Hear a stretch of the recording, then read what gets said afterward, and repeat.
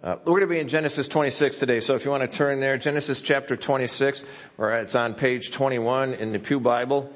Last week, we've been working our way through Genesis over the period of, I forget what it was, 10 years altogether when we started this. Don't worry, it's not been nonstop. But today in Genesis chapter 26, last week we looked at how Moses led God to wrap up the accounts of Abraham's life and Ishmael's lives. We had an introduction into a little bit Isaac and Rebekah's twin sons, Jacob and Esau. They're going to come up again. But here in chapter 26, God led Moses to take a step back as he was recording things. And he took a step back and begins to look a little bit more about Isaac and Rebekah. We're going to read this through in like 4 different sections. I'm going to read a little bit, and then we're going to talk about it, read a little bit, talk about it. So I'd encourage you to keep your Bible open as we go through it. Keep things, it'll help you. Then you can look down to see what we're talking about. But let's pray, and then we're going to get into this chapter here. Father, thank you for the way you guide in lives today. And we can see part of how that happens as we look at how you've guided in lives in the past. And as we look at the scripture now, as we look into your word, to see how you guided with Isaac and Rebekah, that we would be able to see ourselves, that we would be able to see some things that will help us to live more for you while it's a totally different time and we face different challenges in some regards, the specifics of them, but in many regards we face the same challenges they did. So help us to see what it is and to see how we might better live the life you've intended for us instead of the one that we sometimes foolishly choose. Use your word to transform hearts, we pray in Christ's name. Amen. Okay, verse 1 of chapter 26. As we're going through there, it says, there was another famine in the land in addition to the one that had occurred in Abraham's time. And Isaac went to Abimelech, the king of the Philistines in Gerar. The Lord appeared to him and said, do not go down to Egypt. Live in the land that I tell you about. Stay in this land as a foreigner, and I will be with you and bless you. For I give all these lands to you and your offspring, and I will confirm the oath that I swore to your father Abraham. I will make your offspring as numerous as the stars of the sky. I will give your offspring all these lands, and all these nations of the earth will be blessed by your offspring, because Abraham listened to my voice and kept my mandate, my commands, my statutes, and my instructions. So Isaac settled in Gerar. Verse 7, when the men of that place asked about his wife, he said, she's my sister. For he was afraid to say my wife, thinking the men of that place would kill me on account of Rebekah, for she's a beautiful woman. When Isaac had been there for some time, Abimelech, king of the Philistines, looked down from the window and was surprised to see Isaac caressing his wife Rebekah. Abimelech sent for Isaac and said, so she's really your wife? How could you say she's my sister? Isaac answered him, because I thought I might die on account of her. Then Abimelech said, what is this that you have done to us? One of the people could have easily have slept with your wife, and you would have brought guilt on us. So Abimelech warned all the people with these words, whoever harms this man or his wife will certainly die. Let's take a look at these first 6 verses to start with. We're going to then see how the next 6 there kind of connect with that, but it tells us here that a famine came. Now, when a famine comes, a popular way for them to deal with the famine would be to travel to a land that didn't have a famine. If the famine was there, the lack of food, the lack of resources, it's more than just that inability to have it. It's the inability to produce it. Think of, those of you who have studied history, none of us here lived through the Dust Bowl that was in our country, where things were pretty stark. They didn't have the ability to produce because the water wasn't there to water the land, and so there was a huge, problem with that. In our country, we can still have droughts, but we don't have famine anymore because, well, you ship the stuff in from somewhere else. I mean, that's just how it is for us. Now, there are parts of the world that still experience famine. Our part really, we don't. If we're struggling, if the crops kind of go up in smoke here, we ship it in from somewhere else. If it's a little more widespread across the country, we bring it in from other countries. That's just one of the opportunities we have. We don't understand so much about the famine, and a famine was a very desperate time for them because, well, you have to eat and you have to provide for your family. So it was a very desperate time for them because those two things will really drive you. They will drive you if you don't have things to eat, if you can't take care of your family, they begin to push you in certain ways. The food supply for them, the main way they would get their food supply was off of their own land. They kind of lived a subsistence, if you will, lifestyle. They didn't have the means to store things as we do. They could store some things, but, not necessarily enough to make it. Whatever they could grow or whatever they could scavenge off the land, this is how they lived. Markets were not very plentiful, and they certainly weren't stocked like we have. And even if they did have access to some things in the market, they wouldn't necessarily have the funds. Funds were not, money wasn't very plentiful. You say, well, that we can identify with. Well, yes and no. I mean, some people had no money. There was for some of them, it just wasn't a possibility. They lived an agrarian lifestyle where they would do barter, they would trade and things, and money really wasn't as plentiful. So when food would become scarce, supply and demand then, even as now, would drive prices up. Well, if you don't have money to begin with, it doesn't matter what the price is, but even if you did have some money, it would very soon get out of reach for you to be able to do anything with it. So the majority of the people, when a famine comes, they're in trouble.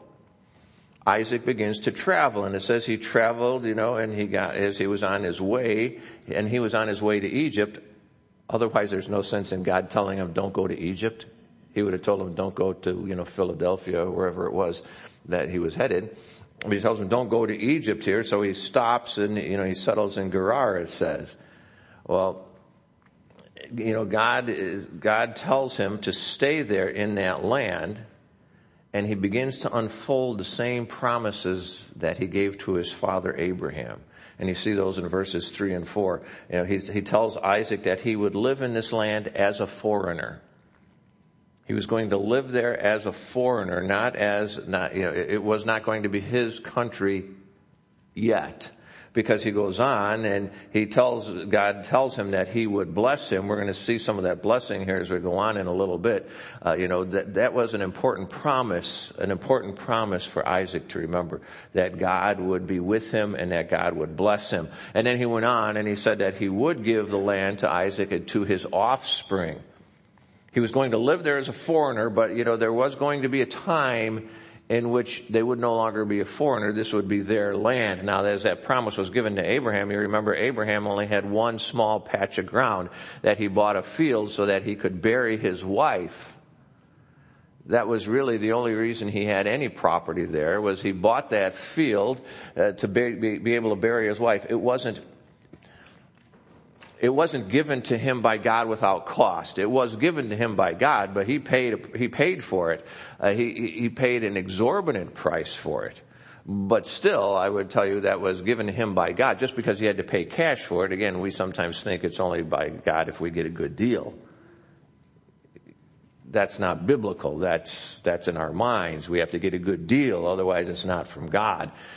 God gave him the fact that, that he had this plot of ground, but that was it. He had, he just had this one small plot of ground to be able to pass on to Isaac. It wasn't exactly inhabiting the land yet. And then Isaac was Abraham's only offspring. There certainly didn't seem to be that promised family line was not in place yet. That was there.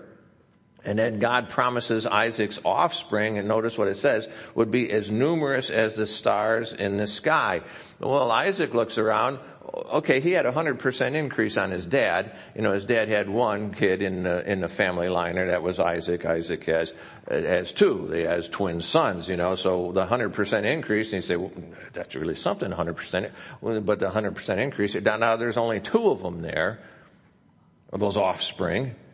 And he goes on and he tells them another part of the promise, that all nations on earth would be blessed by Abraham and now Isaac's offspring. Well, we actually just celebrated the culmination of that in communion, that all nations be blessed. But right now Isaac had to get through the famine. You see, he faced a struggle we still face today, and that's a fact that very often the present needs take our attention from God's Word. The present needs take our attention from His Word and from future blessing.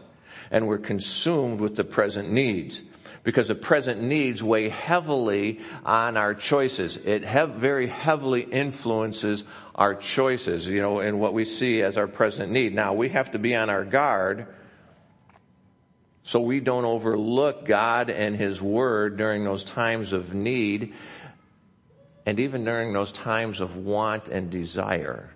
That's really what we struggle with more. We struggle more with those times of want and desire, and these things we want. Yesterday, Jenny and I were going to a wedding. And so I went to the closet and I pulled out this pair of black pants. And as I took them off the hanger, I noticed there was a line across them here. It was the dust that had settled on the top of these pants as they were hanging on the hanger in the closet. And I said to Ginny, you haven't worn your pants, you haven't worn that pair of pants in a while, and you got dust settled on them, and you see, we have an abundance of things. We have an abundance of things. I was telling her, also, I said, WBCL is doing this. You can win a $400 shopping spree at Von Maur. And I said, if I win this, it's going to be a miracle, and I'm going to give it to you. It's going to be a miracle because I didn't enter the contest.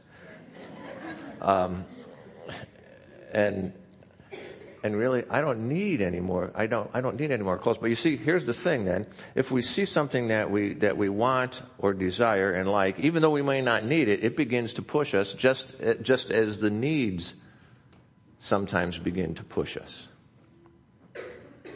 But there's going to be some interesting stuff revealed, about the needs here, for us as we continue to look at what Isaac was struggling with. Now, as we look at this, faith chooses to obey God over circumstance.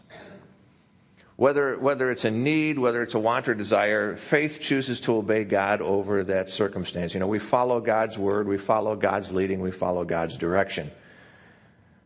As I was working on this, I was thinking, back in, it was 1978, 79, I was trying to figure out exactly when. It had to be one of those years. God challenged me to go, to consider going to Bible college. We were, He did it through the pastor and the elders of our church. At that point in time, it was something I just didn't think could ever happen. It just couldn't happen. We were married. We had 2 kids. We had, 2 cars and the house and everything that goes along with having all of this stuff. And I had a good job. I had a good job. I liked the job. I was making really good money, and, things were going well. It didn't make much sense to interrupt any of that to me. So I just didn't see this really happening. Jenny was able to stay home with our girls, and and I just kind of liked that. I just didn't see how it was going to happen. But I began the process, at the urging of our pastor and our elders. I thought, well, okay, we'll see. And God kept opening doors. One of the things, I had to go take the ACT test, for going and being able to the entrance exam for college at that point. I have been out of high school for 8 years. I really blew off the last 2 years of high school. I knew I wasn't going to go to college. At that point, I was going to go to school. I was going to go to Denver Automotive, to be an auto mechanic. I had taken vocational auto shop and stuff, and I kind of liked it. And so that's what I was going to do. And I didn't need to have all this other stuff to be an auto mechanic. So I just kind of blew off the last 2 years of high school. It turned out I was never an auto mechanic. Now I can tell you God directed that in other ways, but I was doing the millwright work still, and welding, still building things, taking things apart. But I kind of liked that, it was a good thing. I just didn't see how it was going to be possible for me to leave that, not only what I was doing, but I had responsibilities. It wasn't just me anymore. It was Ginny and it was the girls at that point, and I had to be able to provide for them. Well, I go to take this ACT test, and I'm in this room now with a bunch of high school, and no offense to those of you who are in high school now, we love you and all that stuff, but if you had an old guy at that point, who was in there, you got this old guy in there, and I kind of felt like perhaps I was the only one taking it seriously, and because they're asking these questions like, I don't know what this is. I'm not sure I knew it when I was in high school. And it was interesting because when I was in high school, I did real well in math. It was just one of those things that worked well for me. I got A's and B's in math, and I never studied. I never did the homework. It just worked for me. And I got really lousy grades in English. I got a D if I worked hard in English. And isn't it odd that I make my living now using the English language? So I took this test.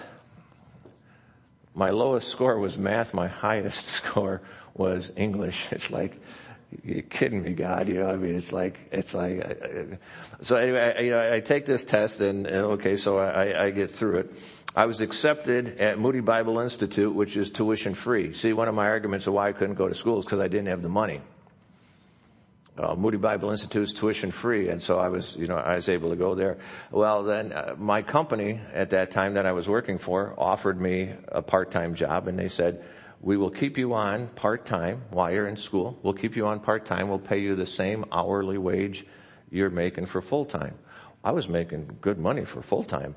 It would have been insane money for part-time, and so all of these blocks were there, were removed. All of these things that I saw as blockages began to be removed. So we began to make an effort, then to, okay, looks like I might be going to school. One of the things we did is we sold both of our cars, got one we could pay for. If you have a car loan, I'd encourage you to get rid of it. It's just a thought for you here.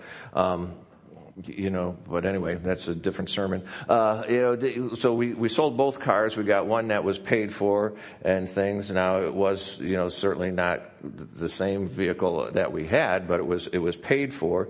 And we began to make this transition to go to school. I was going to have a part-time job. Everything would be fine.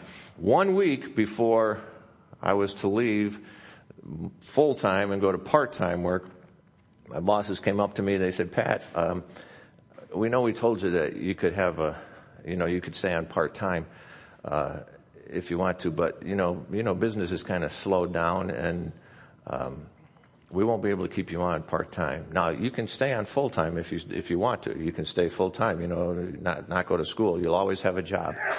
I find it interesting because they told me you'll always have a job. That company's out of business now. But anyway, they always is a real strange thing sometimes. But, so 1 week before, well, by that point, we're talking, this is a process of a couple of years, because this was, we're now, into August of 1980, and I followed God. I had a choice to make, and I chose to follow God out the door of Enterprise Tool and Die, and out of my job into being a full-time student and unemployed. Still with the wife, 2 kids, and the bills of living. Now, God took care of us with that, and it was a really great thing. But, the point there is faith obeys God over circumstance. Circumstance said, don't quit, dummy. Some people said that too. It was funny because it was just in the last 5 years or so, we were talking with one of Jenny's cousins. He's he's our age, and he was telling us, yeah, when you quit your job, my dad said, what's he doing? What's he doing? He's got, Jenny, and they watched over Jenny, he's got Jenny and the girls there. What is he thinking? And what I was thinking is I had to follow God. I mean, and that's, faith obeys God over circumstance. So here Isaac settles into Gerar instead of going to Egypt. His idea was to go to Egypt. God said, stay here. You stay here in this land. Now, we don't know how much time transpires between verses 6 and 7, but we do know that Isaac promptly forgot about obeying God in faith, because you notice there then he lies about his wife, the same sin his father Abraham had committed more than once. Isaac says, she's my wife, because he's afraid, and he says, this isn't my wife, this is my sister. Now, here's the point, what I was talking about a little earlier. Isaac, he makes a choice here based on perceived circumstances, which so often push us. It's not always the circumstance that is right there. It's the perceived circumstance of what we think is going to happen, of how we think things are going to go, of those things we think we have to have and need. And those begin to push us and direct us. And we begin to obey those instead of walking in faith behind God. And here he makes a choice based on those perceived circumstances. Rather than obeying God, he perceives that they're going to kill him, because Rebekah's a beautiful woman. There'd be a lot of widows in the world if men got killed just because their wives were beautiful. What a crime. I mean, just think about it. Anyway, it's those perceived circumstances. He chooses, instead of obeying God in faith, he chooses faith in his fears instead of faith in God. Instead of faithfulness to God's word, he chooses faith in his fears. Fear mocks faith. Fear mocks faith as foolishness. As why would you ever do something like that? You see, when you are afraid, you need to pay closer attention to choosing to follow God in faith. When you are afraid, you need to pay closer attention to obeying his word that is right there before you. When you are afraid, you need to pay closer attention not to follow your fears. One of the trips that Jenny and I did to the Boundary Waters, we used to take those trips and bring some of her students and students from her school district, and we used to bring them up to the Boundary Waters. The Boundary Waters are this series of lakes. Northern Minnesota, southern Canada. It's just a whole series of lakes, and you go through there and there's no signs.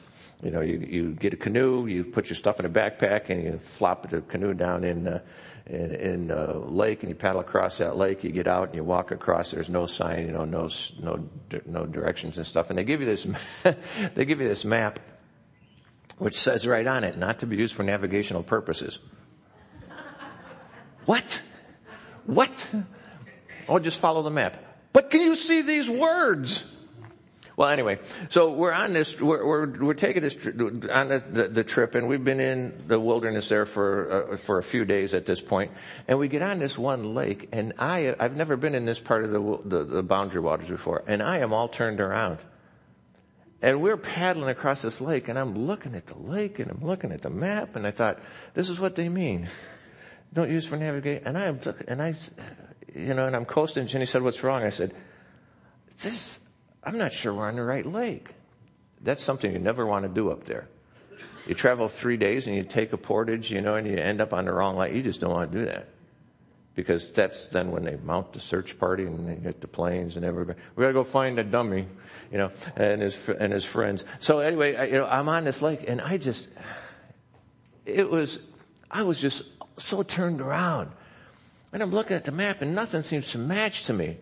I get out the compass, and I lay the compass down. Nobody ever taught me how to use a compass. So anyway, you just kind of figure out, and you get to pointing north, and I'm hoping it really was. because that didn't seem like north to me.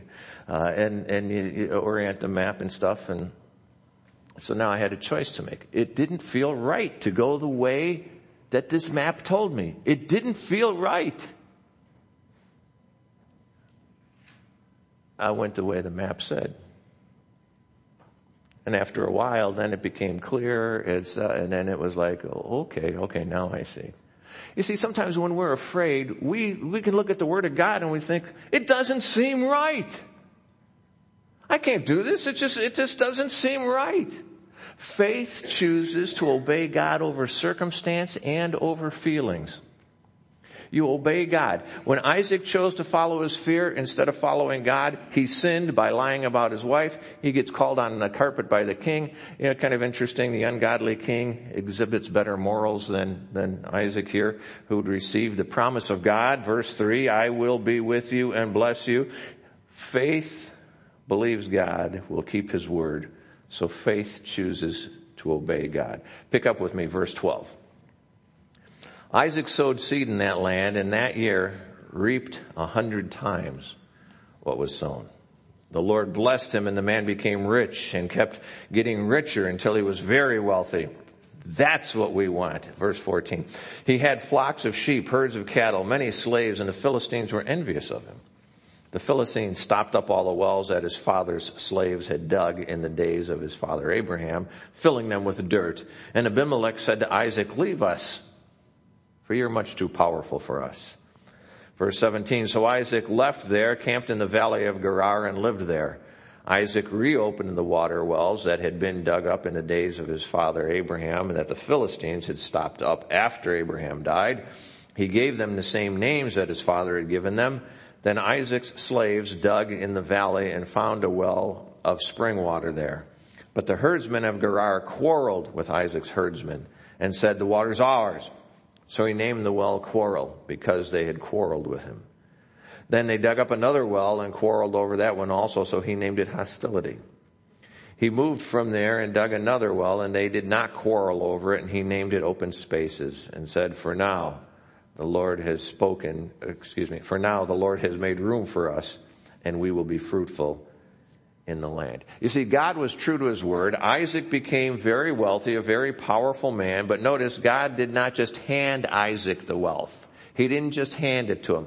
Isaac had to participate. Isaac had to put forth some effort. Because you see, faith is a participatory relationship with God. It's not something where you just sit back and think that God's going to hand you everything. It's where you participate. We don't just say we have faith and sit back. You act in faith. You act on faith, in faith and on faith. And this is what he's called us to. Now there's two choices in this section of verses that helps us see the impact that faith has on our choices. The first one, faith chooses to live, to work, if you will, based on God's direction. Here again, meaning all that God tells us. We participate by choosing to live based on what God tells us. God told Isaac to stay in the land. So Isaac took action based on what God told him.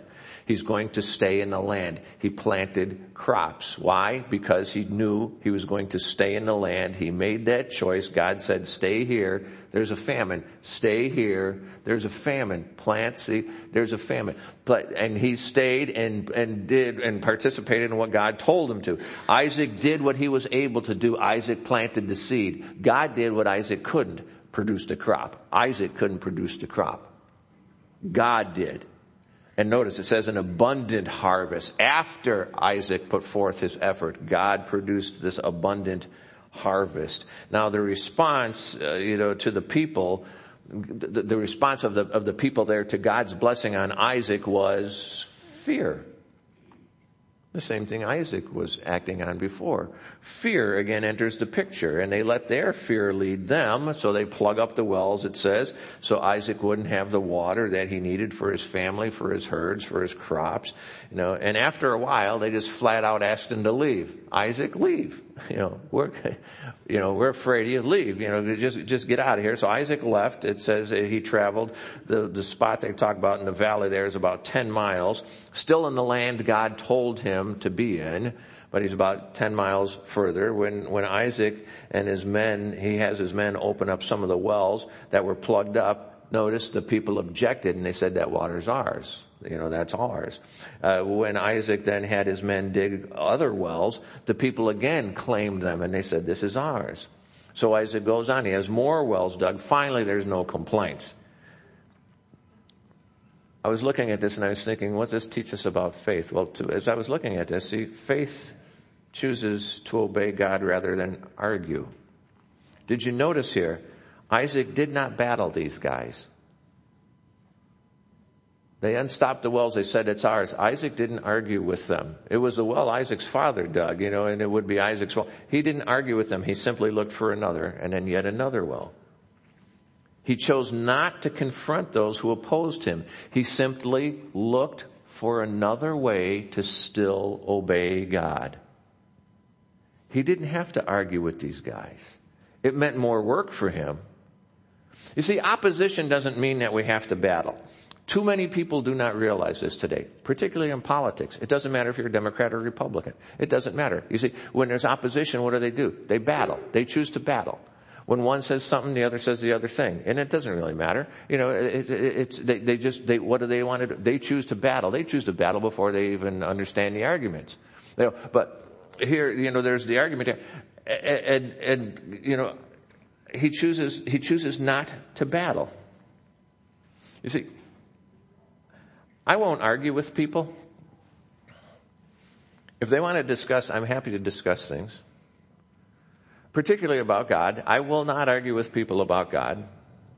I choose not to argue with people. If they want to discuss things, I'm happy to discuss things, and I'll do that. You see, because being in an argument, when I'm in an argument, I'm more interested in being right than I am in the other person's heart. God wants me to be more interested in their heart than in proving that I'm right. I'm not interested in arguing. You can obey God and stand for God without arguing. Do you know that? Do you understand that?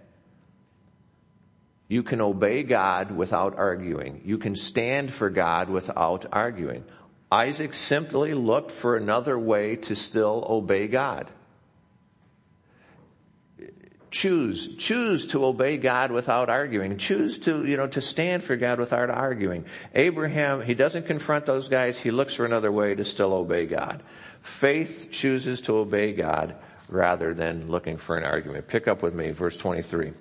From there, he went up to Beersheba, and the Lord appeared to him that night and said, I am the God of your father Abraham. Do not be afraid, for I am with you. I will bless you and multiply your offspring because of my servant Abraham. So he built an altar there, called on the name of Yahweh, and pitched his tent there. Isaac's slaves also dug a well there. Just real quickly, you see here, Isaac doesn't yet possess the land, but it's very interesting. He plants another altar. He makes another altar. We mentioned before, before they even own the land, they have altars. God has them plant altars. There's altars scattered all over this land where altar representing a place where they encountered God, where they met God, where they knew God was there in this land that they were one day going to possess. And God here reassures Isaac. He says, I'm God, do not be afraid. Fear had pushed him. Fear had pushed the people of the land. He says, do not be afraid. You see, faith looks for God and chooses to worship God anywhere, everywhere, really. Isaac builds the altar. What's he doing? He chooses to make God popular. Isaac worships God here among people who didn't know God. Isaac worships God here among people who worshipped idols. He worships God among those who worshipped false gods. Let's pick up again, last section, verse 26. Now Abimelech came to him from Gerar with Ahuzath and his advisor, and Phicol, the commander of the army. Isaac said to them, why have you come to me? You hated me and sent me away from you. They replied, we have clearly seen how the Lord has been with you. We think there should be an oath between the two parties, between us and you. Let us make a covenant with you. You will not harm us. We have not, just as we have not harmed you, but have only done what was good for you, sending you away in peace. You're now blessed by the Lord. So he prepared a banquet for them, and they ate and drank. They got up early in the morning, swore an oath to each other. Then Isaac sent them on their way, and they left him in peace. On that same day, Isaac's slaves came to tell him about the well that they had dug, saying to him, "We have found water." He called it Sheba. Therefore, the name of the city is Beersheba to this day. Now, I find it interesting that they saw Isaac's connection to God here, even though Isaac lied to them about Rebekah. And did you notice when he had talked about Abraham, how Abraham had obeyed God, and we were looking and we saw where Abraham, he struggled with that. But in verse 5 it says, Abraham listened to my voice, kept my mandate, my commandments, my statutes, my instruction. To them that was the whole word of God, the whole counsel of God. And Abraham kept that. In spite of that, you see the overwhelming majority of Abraham's life was pointed toward following God. And it must have been the same for Isaac here. Even though we see the sin there, as he lied about Rebekah being his wife, we see the sin. They were seeing someone choosing to follow God. And that's what faith does. Faith chooses to be clear about God. They saw Isaac's connection to God even though Isaac had lied to them. Now, this isn't giving us the excuse to lie. What it's saying, is there's an overwhelming evidence that he was following God. He gets kicked out of the land, kicked out of where he settled down. The king who tossed him out now comes and wants to make peace. The king doesn't exactly get the facts right. He says, it was a good, we did this for your benefit. No, they did that because they were afraid. But God works all things together for good to those who love him and are called according to his purpose. And they can mean it for harm, but God meant it for good. Faith also chooses not to retaliate. Not to retaliate. Isaac didn't tell the king that he had the facts wrong. Isaac didn't argue with him. He simply responded to the king's effort at the time. God tells us to forgive others, to love others. You can't do that. You cannot do that. You cannot obey God if you're looking to get even. Isaac wasn't looking to get even. He was looking to obey God. He was looking to live by faith. I was looking at all of these insights as I was putting this together, and I started to think, what connects this? What connects all of these statements on faith and my choices? What connects them? How can we make sense of all of these today? Here's what I saw. Faith chooses to follow God. Always. Not always perfectly, but consistently. Not always, it's not always easy, but it's always important and it's always best to follow God. Choose to follow God rather than let circumstances direct you. Choose to follow God rather than argue. Choose to follow God, rather than putting up with what's going on around, and choose to worship him anywhere. Choose to follow God and to be clear about him. Choose to follow God and not to retaliate. Choose to follow God when you are afraid. If you find that you have messed up, and found that you followed fear, found that you followed your own ideas, that you changed direction, and walked away from it, change direction and walk back to God. Change direction and follow God. Let's pray.